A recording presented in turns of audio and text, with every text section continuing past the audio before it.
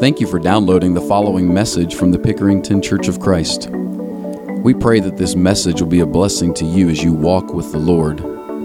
For more information or to find additional resources, locate us on the web at pickeringtonchurch.org. Enjoy the message.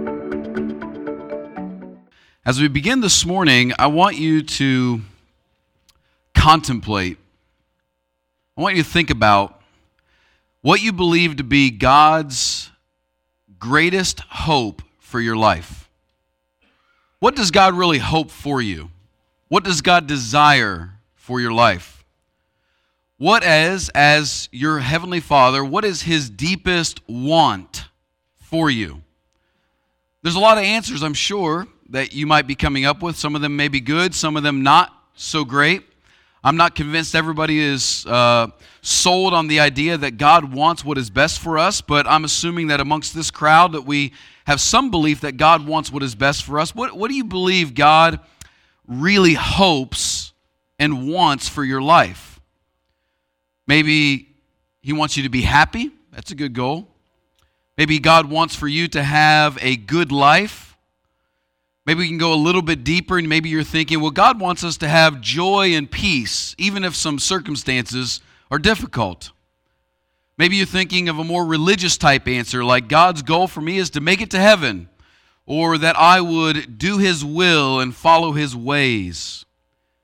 All of those answers are good things, and yes, your Heavenly Father wants those to be true. But those things that I just described, like happiness, a good life, joy, peace, make it to heaven, follow God's ways, be attached to His will, are all things that are actually fruit or the results of what He wants really for you at the core. You see, the root of what God really wants for your life right now, the one thing that is at the center that will produce all of those other things, the root is transformation. Change. Real, deep, hard, yet overwhelmingly rewarding change. And we know this about ourselves. Human beings know this. We know the state that we currently exist in is not a perfected state. And so we as humans, whether we are religious or not religious, are pursuing to be a better version of ourselves. We're all doing this.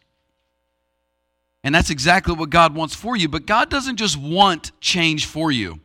He isn't just a heavenly audience watching down on earth, rooting for you and cheering for you, saying, man, I really hope that he or she gets their life together and changes and becomes what they can be. Like he's some sort of divine inspiration poster in a school building somewhere. That's not who God is. God is actually one who wants this for you, but can make it happen. Can make it happen with certainty. Isaiah is our example this morning about how grace can change us. Chapter 6 is actually, technically, chapter 1 in this book. Isaiah chapter 1 through 5 is the theological phase of what the story of the whole book is going to be about. But Isaiah chapter 6 is really chronologically the beginning of the book because it's when God calls Isaiah into his prophetic ministry. And Isaiah is being called into ministry, and Isaiah chapter 6 is a picture of someone's life being changed, being transformed by grace. Isaiah's steps are ones that you and I must understand, but not just understand, they're ones that you and I have to experience. And none of these steps can actually be skipped if what we actually experience in life is true transformation and true change.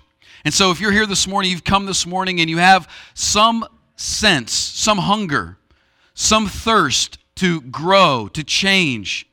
There's that gnawing inside of you that knows that, I get frustrated with myself. I want to be better. I want to be different. You're in the right place at the right time because Isaiah is a model of how change really happens. Now, I'm not promising that it's easy, but I'm promising that it works. So let's look into how we are transformed by God's grace. Number one, transformation, real, genuine transformation begins with crisis. Curveball there, right? It begins with crisis. Look in chapter 6, verse 1, the very beginning of the phrase, Isaiah anchors his personal story with a historical event. He says there's this big moment in Jerusalem's history when King Uzziah dies. He says in the year that King Uzziah died, he then goes on to tell his personal story. Now, if you don't know much about King Uzziah, let me try to bring you quickly up to speed. Uzziah was mostly a good king, godly man. Jerusalem saw him as a blessing to the people. Later in his life, he wrestled with some pride and he entered into a curse of leprosy. But for the most part, he was a very good king. The nation of Judea prospered under his reign for 52 years. He restored Judea like in the days of David and Solomon. They were wise, they were intelligent, they were prosperous, they had all kinds of inventions going on. He had raised the military to be dominant and powerful. Judea under the reign of Uzziah was doing quite well. The Jews were safe and secure. The Jews were happy and comfortable. They were prosperous people, and they looked to Uzziah on the throne as a man who gave them great blessing from God, and they felt safe and secure. But like their king, the Jews grew proud and indifferent toward God in their prosperity. They had gratitude that faded away to nothing, and their entitlement began to swell. They lost all reverence for who God was. And the moment Uzziah dies, the nation is in crisis. And see, crisis precedes transformation always. Because there is actually no need for us to change as human beings if there isn't a problem that we've got to deal with. If everything is fine and I'm happy and everything's working, rarely do we ever change. But when crisis enters our lives and we have questions and we wonder what we're going to do, that's when real change can begin. Crisis is caused by usually one of two things. The first one is an internal kind of crisis. This kind of crisis is born out of our bad choices and destructive habits. Some of you may have entered into this kind of life crisis where you have made poor choices and bad decisions that have built bad habits that have put you into a life much like the prodigal son in Luke 15 who woke up, was in the pig pen, had no money and no food, and it says he came to his senses. His decisions put his life in crisis. Some of you may be in that situation. The other way is external. Something actually happens to you. So you're going along your merry way and life is fine and you're doing what you're supposed to be doing, and you experience something outside of you like a job loss or the death of a loved one or the betrayal by a friend. Or maybe some of you just move away to college and you're like, I've never done this before and I kind of feel like I'm in crisis. Whatever it is, something externally has changed and now you're scared to death. What am I going to do? Either way, internal or external, it puts you into what psychologists call an existential crisis. Have you heard of an existential crisis? All that means is this. It just means you're starting to ask yourself the really hard questions about life. Things like, what am I on earth for? Does my life have meaning? Is what I'm doing the right thing? Is this purposeful? Is this what I should be doing? When you hit moments like that where you're asking those questions, you're coming out of your existence and saying, does my existence matter? And crisis puts you into that moment. You see, crisis is actually not just going through a hard time. People go through hard times all the time and they don't enter into crisis. Crisis is the moment that you're in a hard time and you start to care about, crisis is the moment when you're in a hard time and what you care about is under attack. You see, this is why personal crisis doesn't happen every time something bad happens. You can see something bad happen, like a tragedy can happen in another city or another state. A tragedy can happen in a different nation. There's something terrible or bad, and it doesn't always affect personally what matters to you. You could go through something difficult that what someone else would see as a crisis that to you just doesn't really matter that much, and you don't enter into crisis because what you care about most is not really facing much challenge. It's only when what matters most to us is in danger that we enter into crisis. This is what Isaiah was going through. Isaiah is going to confess in just a moment that he, like the rest of the nation, felt safe and secure, felt happy and proud because Uzziah was his king, not God.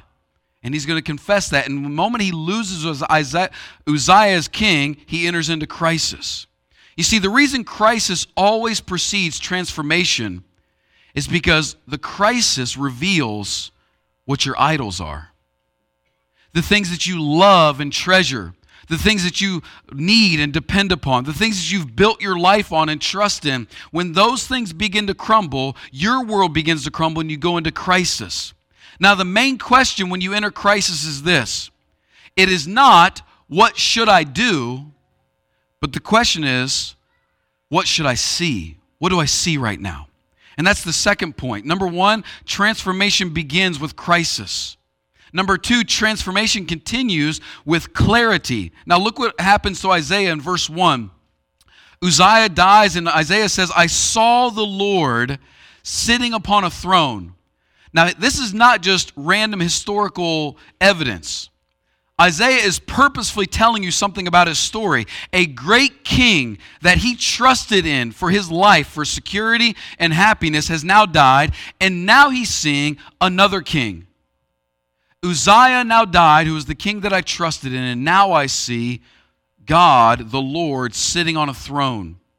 His crisis was losing a king that he trusted in, and now he sees a different one, but this one is better.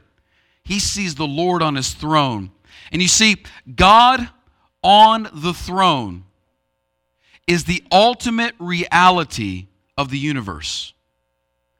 Whether you believe that or not, whether you accept that or not, whether that has impact on your life or not, God on the throne is the central truth of all human existence. It is the reality that brought this world into existence. It is the reality that Satan plots against. It is the reality that sinners reject. It is the reality of God on the throne that Jesus submitted to. And it is the reality that saints must return to. God on the throne.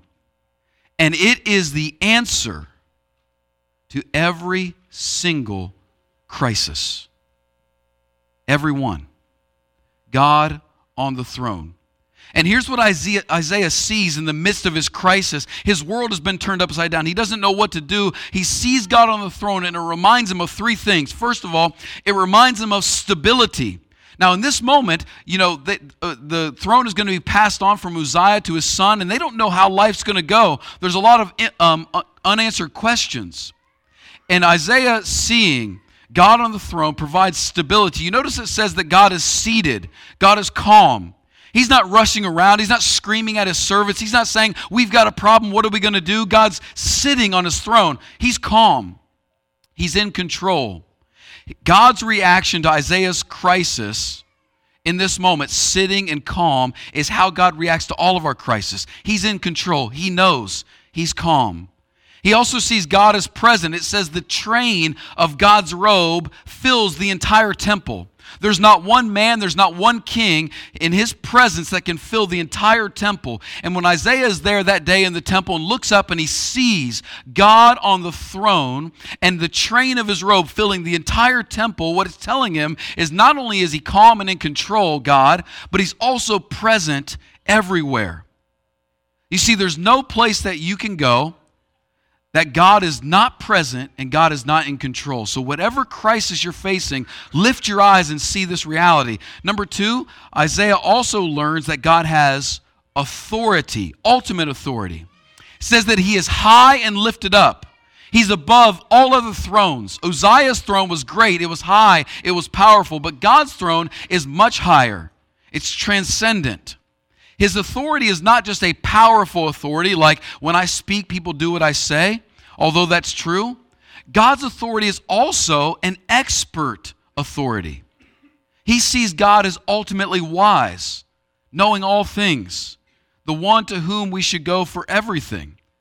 So he knows that God knows what is best for all things in all circumstances. There is no other God above him. There's no other God that has the answers that he has and the power that he has. So Isaiah is there in the temple seeing a God of all power and all authority, in control, high above any other God that you could turn to. So he sees a God of stability, a God of authority, but he also sees a God of superiority, high and lifted up. And there's this group of people, these group of beings, that are around God. They're called seraphim. In Jewish tradition, these are the highest rank of all angelic beings. Seraphim just literally means burning ones, those that are on fire, pure, sinless, ready at the call of God to serve whatever he needs. And what you see about God in relation to these seraphim are a few things. First of all, God's superiority, because they are sinless, yet they're still covering themselves in front of God. They have such a reverence for who he is that they cover themselves even though they themselves are sinless. They cry out to each other this phrase, holy, holy, holy. They repeat it 3 times, not just for linguistic emphasis, like, hey, don't you forget he's holy, but what they're trying to do is declare something that God is unlike any other being. God is greater, mightier, wiser than any other being that we could ever imagine. He's holy, holy, holy.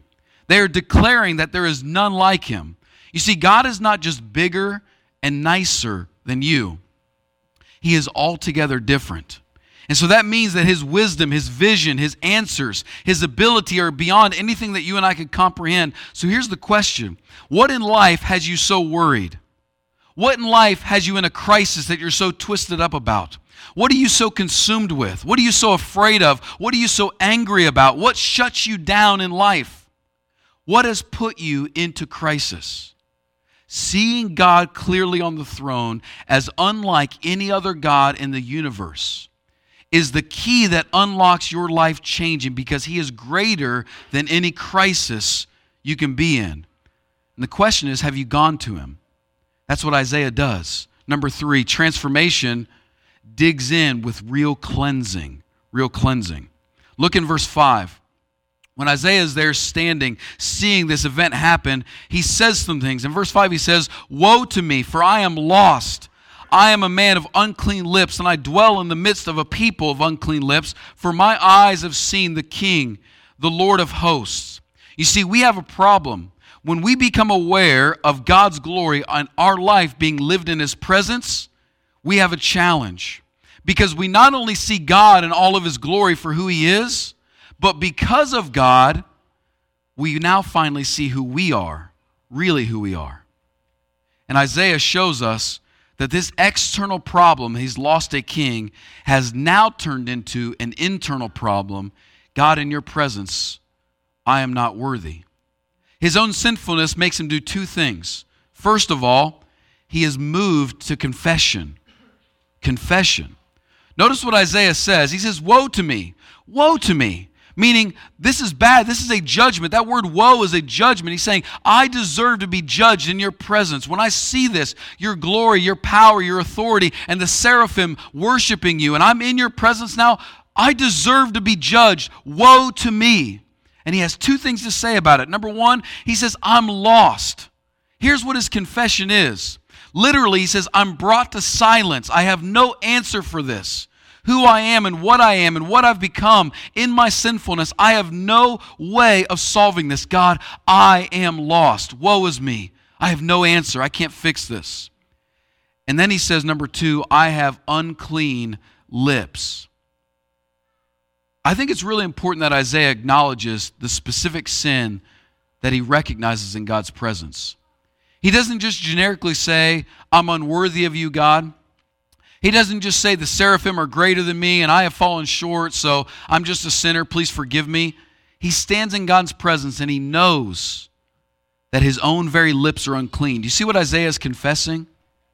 I'm watching these beings, seraphim, live in light of your reality, and I'm realizing that I've never worshiped like they worship. I've never declared your glory like they're declaring your glory. I've never dedicated myself wholly to you like they have. My lips, which have worshiped you my whole life, are vile and unclean. And he bows his head in personal confession. It's important also to notice that his confession is personal. Those around him, he says, the nation around me most likely were, quote unquote, in our view, worse than him. Most likely they lived more sinful lives than he did. And all Isaiah can see in light of God's presence is his sin. Now this is a good test for you. You see, if you live in light of God's reality, you will have no room to be the judge of other people's sin. You just won't. When you live in light of God's reality and his light of his glory, it leaves you with personal confession, not others' criticism. That's what it does to us. And so if you find yourself constantly willing to judge other people and unaware of your own ways that you constantly need repentance, you might not be living in light of God's reality. You just might not be. The space to be a judge of others and not aware of your own sin is the space where we live outside of God's reality. And we think we're God ourselves. Isaiah actually sees himself in unity with his people. He says, I'm like them, God. And here's what happens, and this is vital. So if you zero in with me right now, this is key. When Isaiah, in the presence of God, is brought to humility to confess his sin, then and only then can he have the second thing, which is real conversion. Do you see what happens in verse 6? One of the seraphim flies to Isaiah, having in his hand a burning coal that he has in tongs. And he touches Isaiah's lips, and he says, you're now clean. Guilt is gone. Sin is atoned for. You see, he's actually converted because he's willing to confess. Literally changed. Not just a religious ceremony, but Isaiah's constitutional being is now changed. Something is different about him. The process goes like this. God's servant flies to him, that's grace, with a gift that comes from the altar, which was where sacrifice to God is offered. And he touches only that which Isaiah confesses. You ever wonder why sin lingers so long in your life? Why you just can't kick it out? Maybe because we're not owning it the way we need to own it. God's servant with God's healing power can only touch what we confess. Unconfessed sin stays in us. It's hidden. And David cried out saying his own very bones in his body were decaying when he kept his sin inside and tried to hide it from God. But because Isaiah was willing to confess, he was willing to be healed. And the results are this. He says, your guilt is gone. That means the punishment that you deserve is now taken away. You are no longer under condemnation or the judgment that you deserve. But also, he says, your sin is atoned for. These are two different things. The guilt that you deserve because you sinned is now not going to be put on you. But he also says the sin that you've committed is atoned for. That means what God sees in us as offensive, God no longer sees. You see, grace solves both your guilt problem and your shame problem. Grace solves the external part of us that makes us guilty, deserving of punishment, but it also solves the shame problem that makes us identity broken. The order is important. Without honesty of your sin, you cannot have that part healed of you. What you hide will continue to stay broken. You see, Isaiah doesn't just have his destiny changed in this encounter with God, like he's going to get to go to heaven. He also has his identity changed, who he is. God no longer sees Isaiah as a man of unclean lips. He sees him as a man who is healed and ready for mission. That's the last part of our sermon this morning. Transformation starts with crisis, continues with clarity of seeing who God is, digs in with confession and then cleansing, but it really is unleashed when you're commissioned to serve God. Godly commission takes two things. First of all, it takes a willingness of heart, being aware of the need that God has in the world. Isaiah sees it, he hears about the need, and when you and I are transformed by grace, we become aware of ways in which God's work needs to be done in this world. We see needs, we see hurt, we see problems, we become sensitive to responding to that. And Isaiah here is motivated by the grace that he has received, and it's powerful for you to realize this. Christian service, serving God, must be motivated by grace and not our guilt. Isaiah's guilt is gone in the preceding verse. If you see grace on the other side of your service, meaning if grace is the carrot, not the stick, if grace is on the other side of your service, you will always be an employee and never a friend. Because in that case, if grace is on the other side of your service, you are a wage earner. You are a laborer in the sense that you're an employee, not a friend. You don't know the Father's will. But when grace is on this side, when it is what drives you, you become unified with the Father. And it motivates you to serve. You become His friend. That changes your heart into a servant. You know, there's a major difference between doing acts of service and being a servant. There's a major difference between those two. And a lot of people just do acts of service, but aren't really servants. Doing acts of service are held this way. Number one, you still control when and where you do it. You control if you're going to or if you're not. You decide who gets to be the recipient of your service and who doesn't. But a servant is available when, where, and who God sends them to. And grace makes us a servant, not just a person trying to do acts of service to earn it. Number two, Isaiah had an assignment from God. You notice that God took him. He had unclean lips. God washed his lips, made them clean, and then used his lips in service. Born out of the wounds that he experienced, God used him. He gave him a difficult task. He said, I want you to go preach a message that's going to harden people's hearts. It's going to take endurance. You're going to have a soft heart. But ultimately, look down at verse 13, you're going to have hope. The final part of this in verse 13 says this. After Isaiah asks, how long will I have to do this, God? He says, though a tenth remain in it, Israel, it will be burned again like a terebinth or an oak whose stump remains when it is felled. The holy seed is its stump. You see, Isaiah had a hope. He knew that there was going to be this holy seed that was going to come out of Judea and redeem not just his people, but the world. And that hope gave him the energy to work in that ministry that he was given. And so the question this morning might be this. Have you hit a crisis? I'm guessing most of you have hit some kind of crisis yet. Maybe not all the way, but most of you have, and maybe you've hit more than one. And the question is, what do you see when you hit crisis? What do you look for? Was it solved for you? Do you have more of the same where you just control your own problems and you answer your own questions? Or have you seen the glory of God on His throne as your only answer? And what did His glory do to you? Did it leave you aware of your sin? Put you in shame because you haven't measured up? And has God's grace made itself to you yet? So that you can be healed and cleansed of that sin and ultimately commissioned to serve in His ministry. You see, God has sent not just a seraphim to go to an altar to grab a coal, but He sent His own special servant, Jesus Christ, to do something greater than any seraphim could do. He was the one who left the throne of heaven, the presence of God, to come to this earth. And He didn't just grab a gift, a coal from the altar. This special being, Jesus, laid Himself on the altar. And He became the very thing that cleanses us by His own blood. And He gave us that blood to be grace that cleanses us, changes us, and commissions us to become transformed people in this world, to really make a difference. So if we're going to come to Him and see everything that's glorious about Him, we'll finally be able to find the eternal change in our life that we're looking for. And if you haven't yet really latched on to, anchored into how to change in your life, I hope that you'll see what Isaiah went through and be willing to do the very same thing. Come and see the glory of God in Jesus Christ. Get to know Him and let us connect you to Him, and you'll really start to change. Let's stand and sing.